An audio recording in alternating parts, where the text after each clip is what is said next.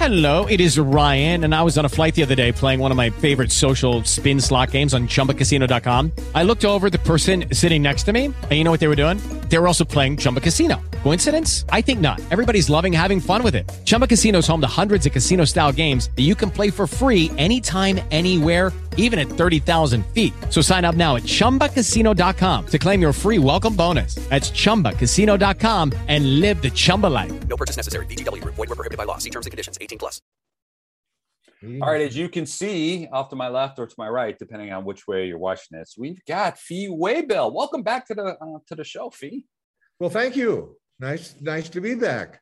Hey, technology, does it just kill us during all this time right now? God, really, man, it drives me crazy.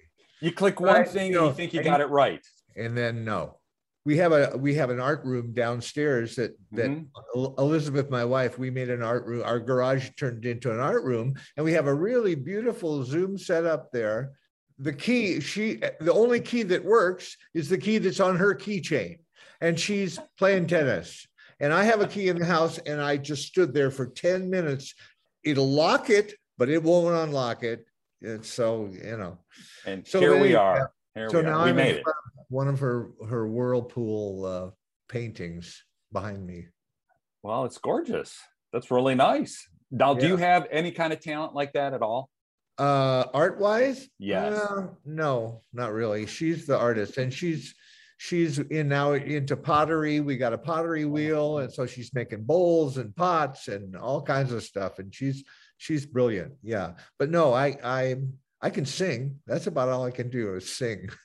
I can ride horses. I have horses, so I can play polo and I can sing. Oh my God. Well, I can't do either one of those. So you're way ahead of me. And I cannot paint through numbers. I am the worst. All right. So last year we had you back with the release of Rides Again, your CD, which did fantastic. I think that was a great album. Oh, thank you. I still have my listeners around the world continue to ask to hear Faker all of the time. Oh, great. Well, that's great. That's wonderful. We're actually, I'm trying to put together a solo performance in January. And so I've been working on that. And so it looks like it might happen. It looks like it could actually happen. My fingers are crossed. I want to see it. And if you do it, let me know. I'm in. I'm completely in. Okay. Thank you. That would be great. I've never done a solo show before. Never. Why not? I don't know. I was just so, I don't know, maybe afraid. I never, I've just been with the Tubes my whole life. It's been 45 years and whenever we're not on the road, we're doing other stuff and, trying to help my wife and trying to, I don't know, go on vacation. We've been a lot of vacations this year, waiting around for gigs to come back. We did our first gig, August 20th. We played here in Orange County in Los Angeles. And then we played Scottsdale and we played Sacramento. And that was the first 3 shows we had done in 19 months. Oh my God. Oh my God. Man. I was going crazy. I just was going. And my wife, said, boy, I wish the hell you'd get out of the house and go do a gig or something. You're driving me crazy. Well, you've got the band together until the end of October. So I was just looking at the dates. You've got more California dates. You're going to be Massachusetts, Ohio, Nebraska, Chicago. So I'll see you then, and even Virginia. So the response has got to be incredible. It's got to be the energy there. People just seeing you live. Finally, seeing live music. So everything. I hope it goes well. We haven't played Chicago in a long time. I think the last time we played Chicago was at the City Winery or something, little place. We haven't played Park West in since the 80s. So I mean that's good because it's a beautiful venue.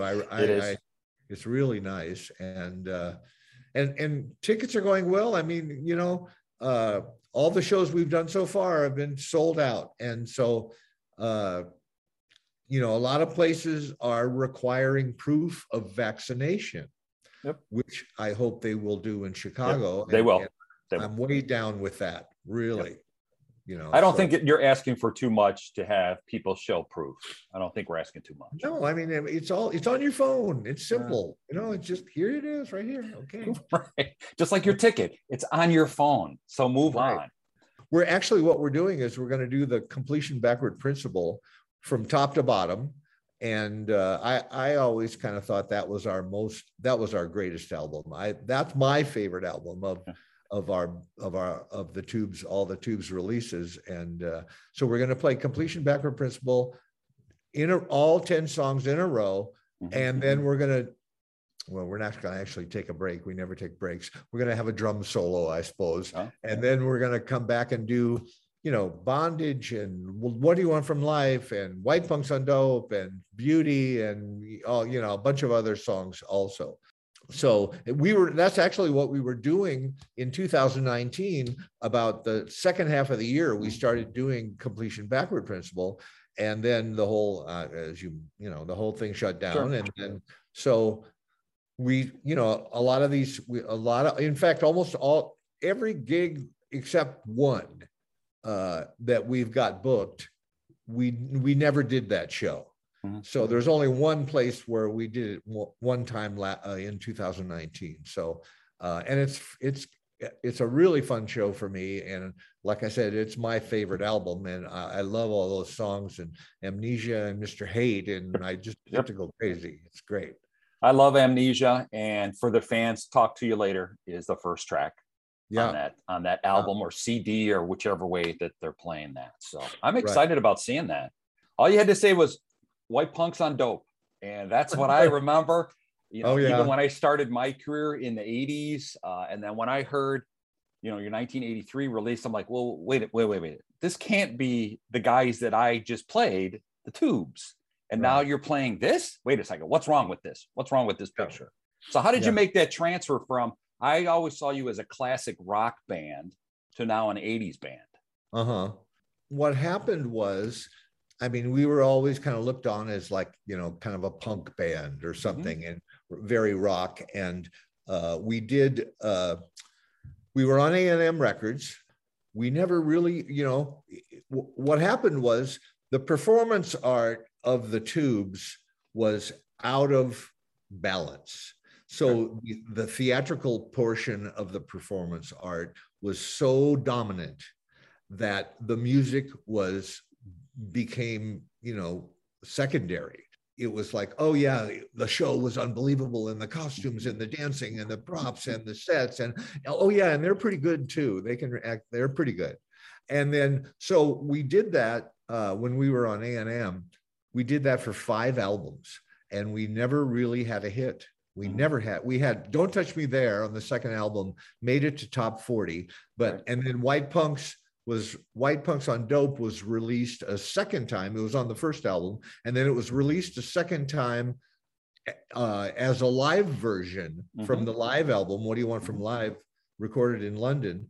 Actually, there was one single that did pretty well outside the USA. Primetime did really well in the UK, off of a remote control. Primetime with me and Reece Stiles singing a duet. That did really well. And so, but not in the States. So then after 5 records at A&M, they, I guess Herb and Jerry decided that their cool kind of punk band was really okay, except for they didn't make them any money. And so they released us. And in 1980, we were caught in the void there, in the vacuum, and nobody, we had no history of album sales. A company would look at the SoundScan report and go, well, these guys never sold any records. What are we why should we sign them? So a lot of people passed. And then we got to Capitol Records. There was a guy at Capitol Records, an A&R guy. His name was Bobby Columby. Okay, Bobby Columby was the drummer for Blood, Sweat, and Tears. Oh, okay. Okay, and he had become a record executive, and he thought Prairie Prince was the greatest thing since sliced cheese. And he was the one that led the charge and said, wait, no, I want to sign these guys, and I think I have the guy that can turn it around, that can get them on the radio, that can get them to sell albums. And he brought David Foster to us. And David Foster had never done a rock and roll album up to that point. He had just finished Boogie Wonderland with Earth, Wind, and Fire, had a number one song with After the Love Is Gone. And he came up to San Francisco, and he's kind of like this young Canadian guy, he was not, and we're like smoking pot like crazy. And he's going, no, okay, I don't do that. But we had some songs that he really liked. We had Amnesia. We had Attack of the 50-Foot Woman. We had a few songs that he thought were pretty interesting. And the record company was looking for a ballad. It was right around that time that big rock ballads were what was happening. Big Journey rock ballad, REO Speedwagon, big rock ballads. And so they were, David was going, well, what about a big rock ballad? That's what they want. That's what they want to release. And we went, we don't, we're not really much of a ballad band. We had Love's a Mystery on the previous album, Remote Control. But then Vince Welnick, who is no longer with us, as you may know, and Vince kind of goes, wait, I've got a chord progression that's kind of a ballad. And he started playing Don't Want to Wait Anymore for David. And David went, okay, there you go. That's the one. He said, let's finish it. And I sat down with Vince and I wrote the lyrics, and David said, man, this is, and David helped, he actually put in the modulation part, and he put in the big ending, and that song, which is, I have an interesting story with that song. So he said, that's it. That's what the record company wants. That's the one. Got it. We went into the studio in Los Angeles and we started recording the album. Up to that point, I mostly sang all the songs on the records. Maybe Roger would sing one or Bill Spooner would sing one here and there. And so I did the vocal on Don't Want to Wait Anymore. And at that point, Bill or Roger hadn't sung any songs on the record. One night at about David, I wasn't there. David was in the studio with the engineer, Umberto Gatica, and they were mixing or combining. Back then, remember, you had 24 tracks, and that was it. And so you had to, if you had 6 tracks or 8 tracks of drums, you had to combine them down to 2 tracks in order to free up more tracks to do overdubs. It had to be midnight, 1 o'clock in the morning. Bill shows up at the studio. He is just blitzed completely, just hammered, and been drinking all night and God knows doing what else. And when he kind of came in and went, man, I don't get to sing any songs. I want to sing something. I want to sing a song on the record. And David and Umberto are just going, well, okay. They didn't want to fight it. They didn't want to freak, they didn't want him freaking. And so they said, okay, well, what do you want to sing? And he goes, I want to sing Don't Want to Wait Anymore. And they kind of went, well, that's kind of Fee and Vince's song. He goes, oh, no, I want to sing it. So Bill, the version, the vocal on the album is Bill. It's not me. A lot of people think it's me. It's Bill. And Bill went in there and just crucified that song. He sang it like his heart was going to explode and blood was going to come out his neck. And he did a version. I mean, it's amazing. And it just raspy and raw and just dirty. And they just kind of were stunned. And David, and then the next day, and so then Bill slinks off to wherever he was. I can't remember where we were staying because we were all from San Francisco. So we're in some hotel somewhere. And so the next morning we're going to the studio and I don't know what we were planning to do, but David kind of takes me aside and goes, Fee, I got some bad news. And I went, oh no, what? He goes, well, maybe it's not bad news. Maybe it's good news. and he tells me what happened. And he tells me Bill came in and wanted to sing the song. And I said, well, dude, that's my song. He goes, well, just listen to it. Just listen to it and tell me what you think. And so he plays the track, and I just kind of went, oh my God. And he blew me out of the water completely. And I just kind of went, what am I supposed to say? You got to use that track. That was unbelievable. And so that's him on the record. And that ends up being, and then, Bill's not in the band anymore. Mm-hmm. And when we got back together in 93, it went from a 7-man band to a 5-man band. Mm-hmm. Bill and Mike Cotton decided they didn't want to go back on the road. That's why we broke up. We were road hogs, for 15 years. We just toured constantly, and we all got burned out. And I sing, it's in the show, obviously it's on the album, and I sing it, and I try every night. I go, oh my God, I gotta try to do the ad-libs that he did, and try to make my voice bleed like he did, oh my God. And it's a great, that's funny. That's a good story. Now, I always heard rumors that Foster was kind of a perfectionist in the studio. Oh God, yes. Oh yeah. He was a total, he had just worked with Maurice White, Earth, Wind, and so I remember the first vocal I did was Amnesia. And I sang for like 4 or 5 hours for 4 days in a row before he was satisfied with the lead vocal. And back then, you couldn't, there's no Pro Tools, so you can't fix it. You can't adjust pitch. You can't fly in the chorus from someone. No, you got to sing every note, and trying to punch in on a 24 track is, obvious. It's a punch. Right. So, he made me a better singer, and at really? each song that I did took less and less time for me to get it right.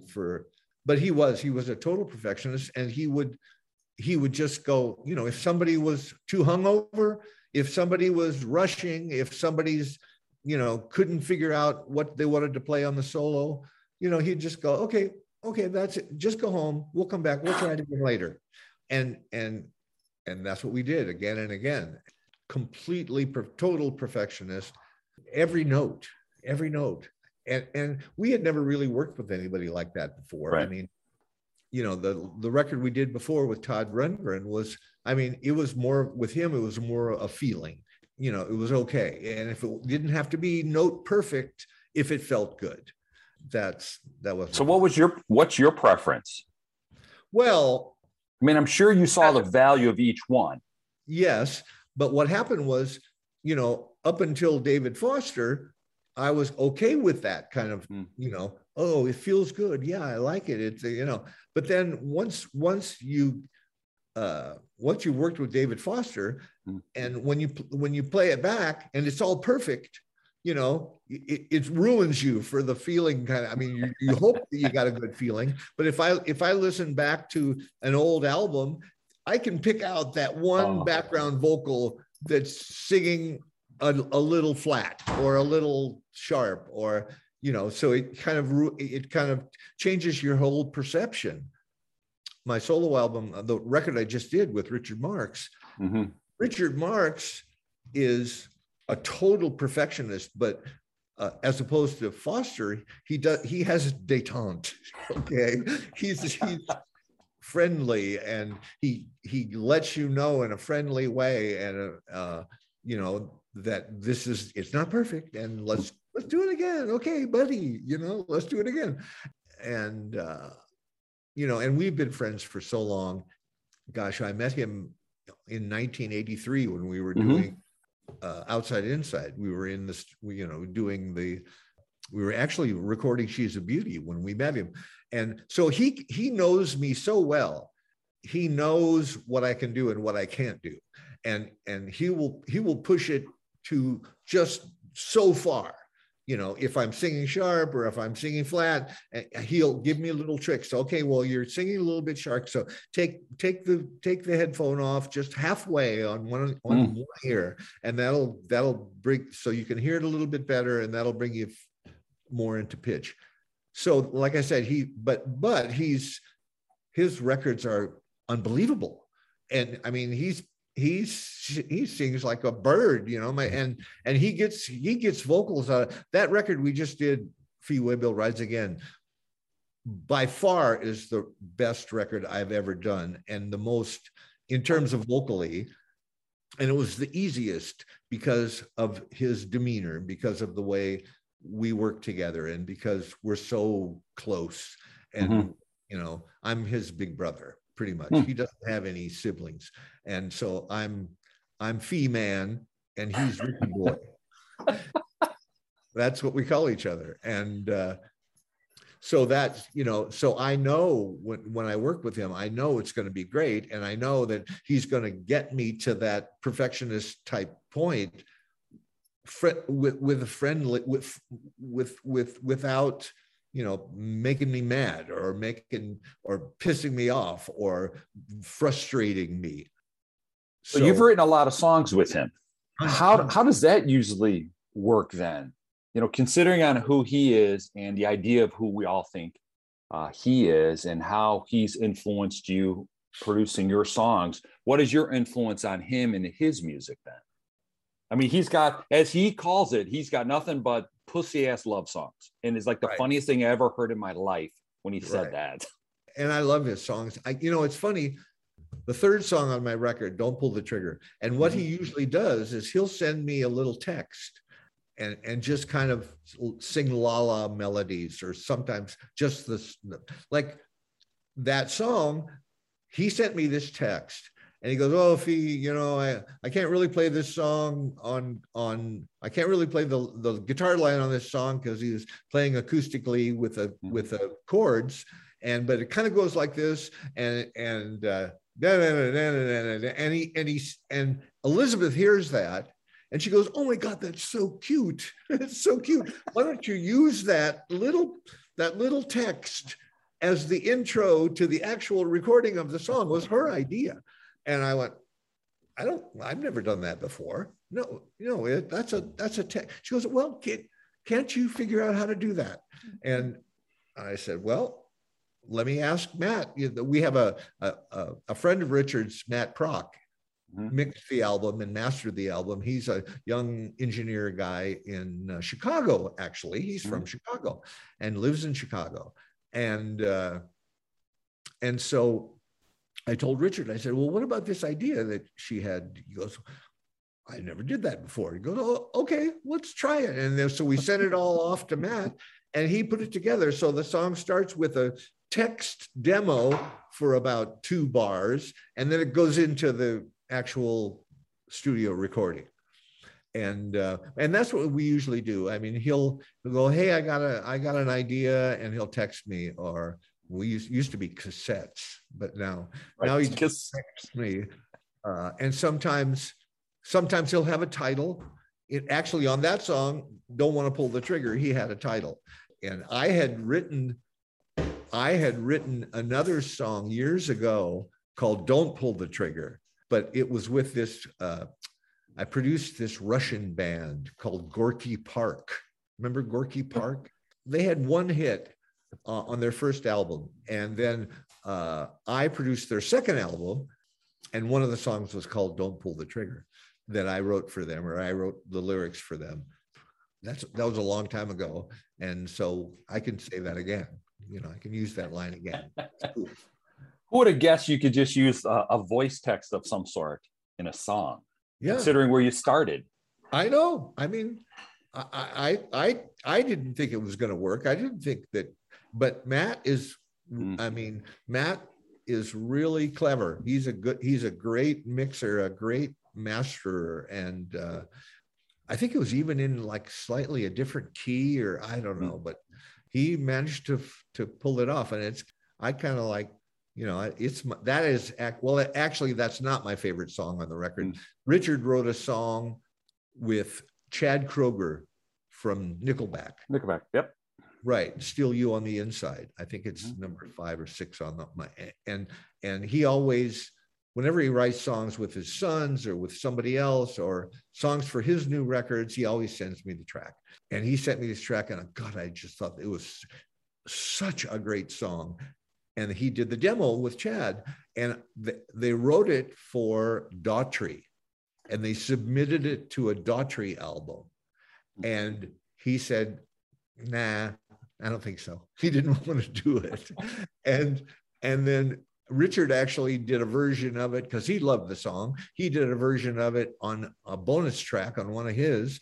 And then when we were sitting around thinking about what are we going to put on my record, that's the only song that I didn't write, or that we didn't write on the record. I said, I want to do Still You on the Inside. And he goes, well, it's pretty high, and I went, yeah, okay, well, I think I can do it. Let me try it, and kind of a country song, but I kind of like it. We wrote a country hit once for a band called Emerson Drive, and it went to like number 15 on the country chart. This is years ago. What was it called? I'll Be the Last One Standing, it was called. And it was the first single on an Emerson Drive album. But we've written songs, for years and years and years. We wrote the hit by Vixen. Oh, yeah. Edge of a Broken Heart. Yep. I've been living on the edge of a broken heart. And that still streams, ridiculous. It's streaming, I'll get my statement, and it'll have all these songs, 16 streams, 17 streams. And this is like 2,800 streams. Yep. And so that equates to about $1,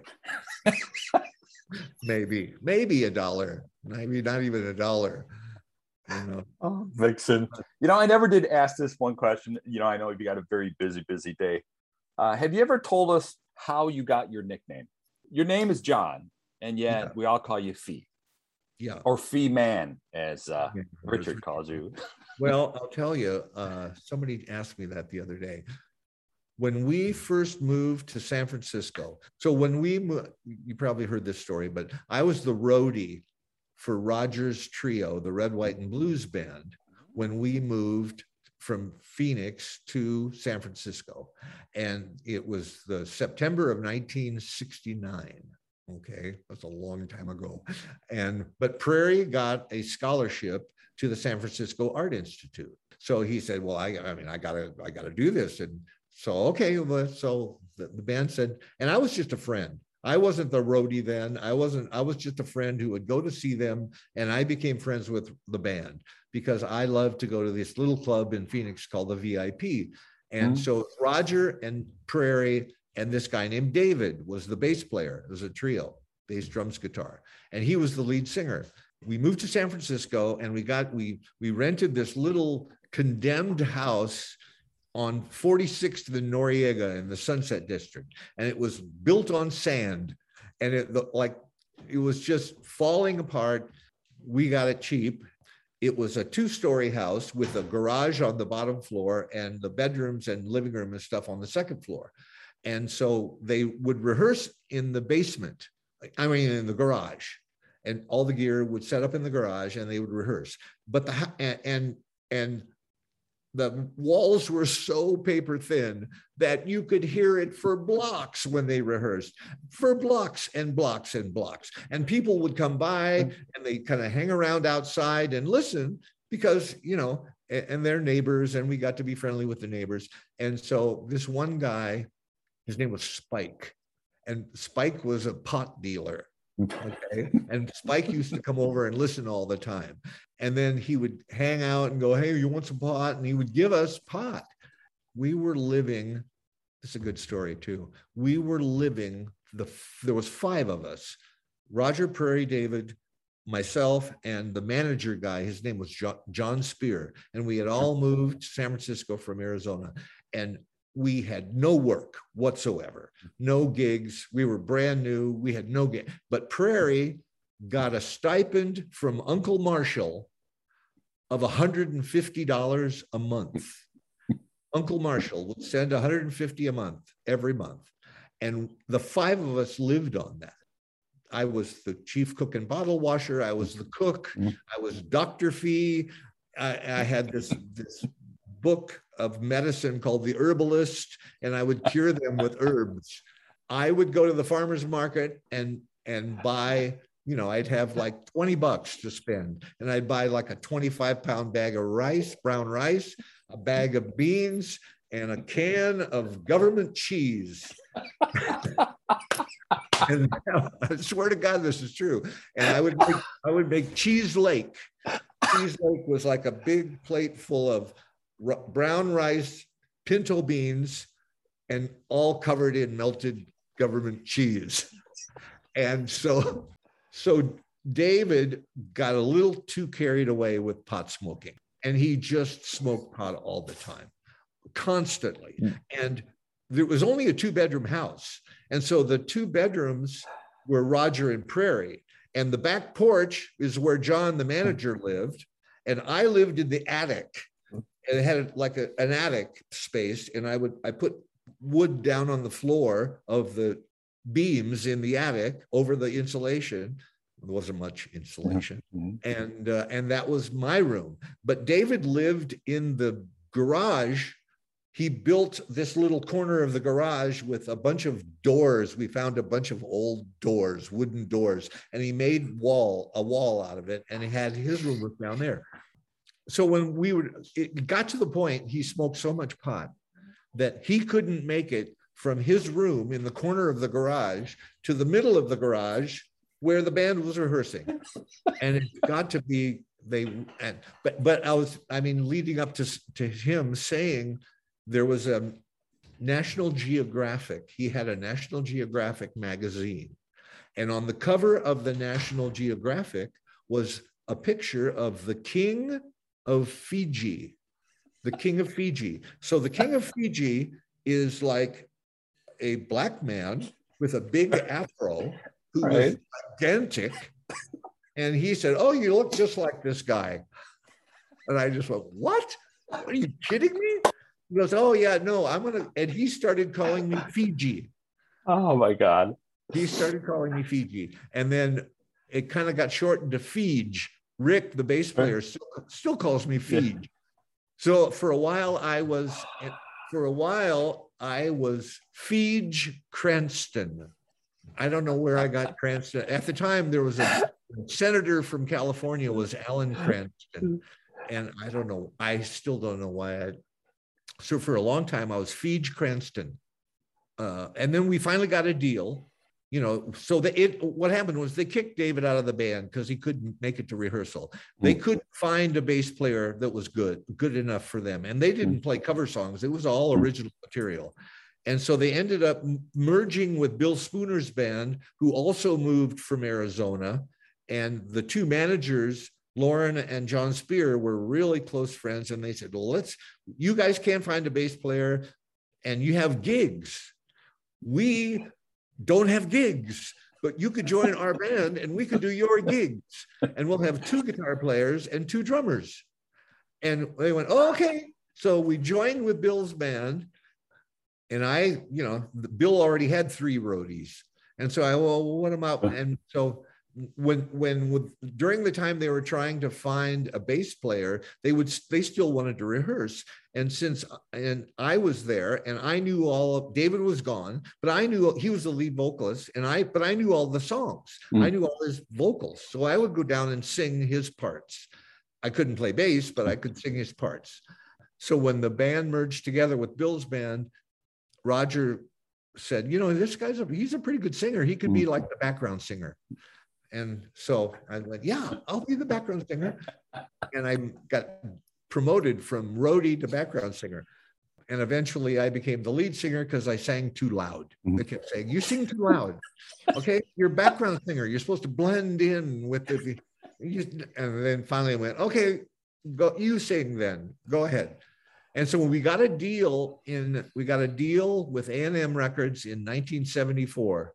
And by then we had changed the name to the Tubes. Bill's band was called the Beans. So when we merged with Bill's band, we were the Beans. And then some other band from New Jersey or something came out with an album called Beans. That was the name of their band. And so we said, okay, well, we got to change the name. So we changed the name to the Tubes, but we got a deal. We had to put your name on the album, everybody's name. It had to be on the album. And I'm going, I don't really want to, you know, I think my dad would be really upset if I didn't use my family name. Right. You know, I can't be Cranston. The family name is Waybill, and a waybill is, you know, a waybill is a thing. A waybill is like an invoice. That's, the waybill is the list of stuff that's in the back of your truck, right? And so I thought, okay, well, I decided I would shorten. It was FEEJ, Feej. And I figured, okay, well, it's the fee for the waybill. So I took the J off, and that's when it became fee, when we put it on the first album. And that's funny. Fee for the waybill. It's kind of like Terry Cloth. One of those rock names that, you know, like Pigpen or something. I don't know.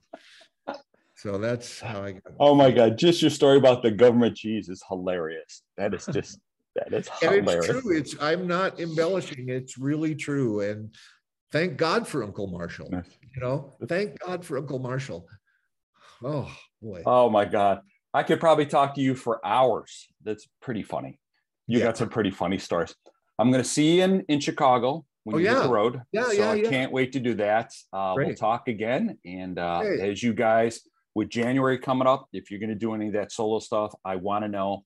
Okay. And when I reach out to Richard Marks, I'm going to say Little Ricky or something of that sort and see if he replies. Ricky Boy. Let me write down Ricky Boy. I'll make sure I put that out, see if he replies. Ricky Boy. Yeah, that's what I thought.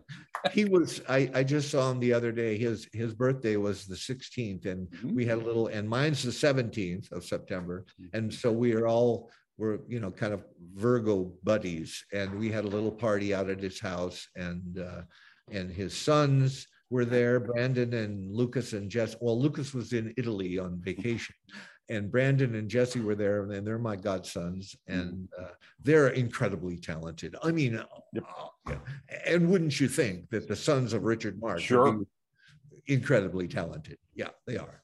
So I just saw him the other day, and he's good, and he's got a bunch of dates coming up in next year, just a ton of dates. And we do too. And so hopefully this is we're all moving back to normal, some kind of a normalcy here, I hope. Hey, I'd like to see a Richard Marx and Tubes tour. I would enjoy that. Oh, that would be good. Yeah, we've opened for him a couple of times in the past.